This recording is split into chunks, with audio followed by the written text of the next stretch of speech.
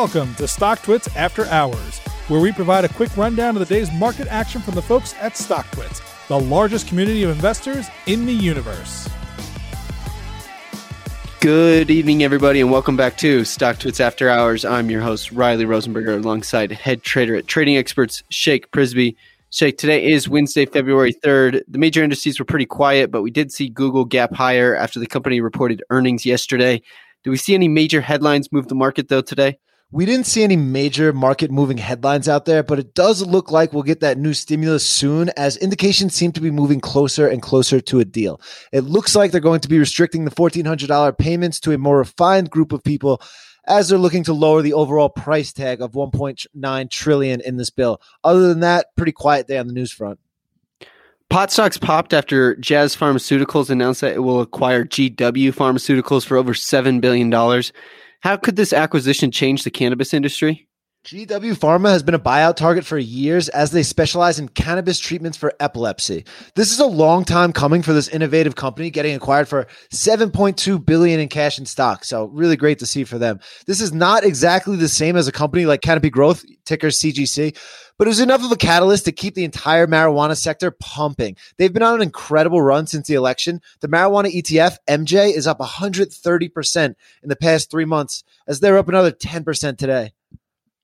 We got a handful of earnings to review. We'll start with eBay. The stock is gapping up to all-time highs after hours. How did the company's quarter come out? Nice report out of eBay. They beat across the board. We talk about important metrics for specific companies. Social media companies, for example, it's daily and monthly active users. For eBay, their important metric is gross merchandise volume, or GMV. Their GMV this quarter was up 21% year over year. Revenue grew 28%. And the big news is they're raising their dividend by 13% and expanding its buyback program by $4 billion. So that's why we're seeing shares jump after hours. PayPal also reported earnings after the close. Did the payment processor see positive growth? So PayPal is up slightly after hours on this report, 2% or so, but making new all-time highs as they nearly doubled expectations on the EPS side. We talked about GMV being relevant for eBay. For PayPal, the important metric is total payment volume, which grew 39% year over year to $277 billion. PayPal has been bullish on Bitcoin in the past. Did we get any updates on the company's Bitcoin investments? So not specifically in this earnings report. It actually wasn't mentioned at all in their press release. But a Mizuho securities analyst reported a couple weeks back that they expect PayPal to earn up to $2 billion in revenue from its Bitcoin business by 2023. Dolev's survey found that Bitcoin traders use the PayPal app 3 times as much as non-Bitcoiners and left significantly higher cash balances on their PayPal digital wallets. Remember, PayPal makes money off interest on the cash in digital wallets. So PayPal is killing it across multiple sectors at this point. Spotify reported earnings early this morning. The stock struggled, but were there any positives to this earnings report? Spotify dropped 8% today, and we did see some positives and negatives in this report. We'll start with the positives, which are over the short term. They had strong subscriber growth as they grew 24% to 155 million premium users. Monthly active users were up 27% year over year to 345 million. Those are the positives. The negatives are a wider than expected Q4 loss and soft guidance for the rest of 2021. That's where the long-term negatives come into play, and clearly the stock cares more about the future guidance than the recent subscriber growth, as we see it down 8% today. We got news that the SEC will review the events that occurred during the Epic short squeeze last week. Could we see some criminal charges as a result? Whew.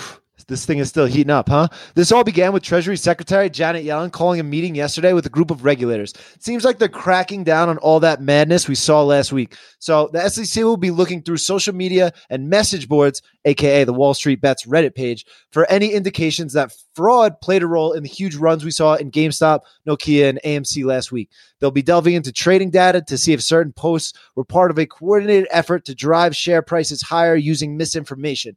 And to take it a step further, the SEC will be checking to see if some professionals were mixing in with the Reddit crowd to manipulate share prices. And lastly, they'll be looking into the brokerages and their decisions to restrict trading during the volume spike. Like we said last week, it's all fun and games till the SEC gets involved. I thought this story was behind us. Looks like we're only in the 4th inning here. All righty, Shake. Well, that's a wrap for today. Tomorrow we'll see earnings from social stocks like Snap and Pinterest. We'll talk again after hours. Sounds good. You've been listening to StockTwits After Hours. To learn more and subscribe today, visit StockTwits.com. All opinions expressed by the host and podcast guests are solely their own opinions and do not reflect the opinions of StockTwits or their affiliates. This podcast is for informational purposes only and is not intended as a recommendation to buy or sell any security. The podcast is also not a research report and is not intended for the basis of any investment decision. Guests may maintain positions in securities discussed in this podcast.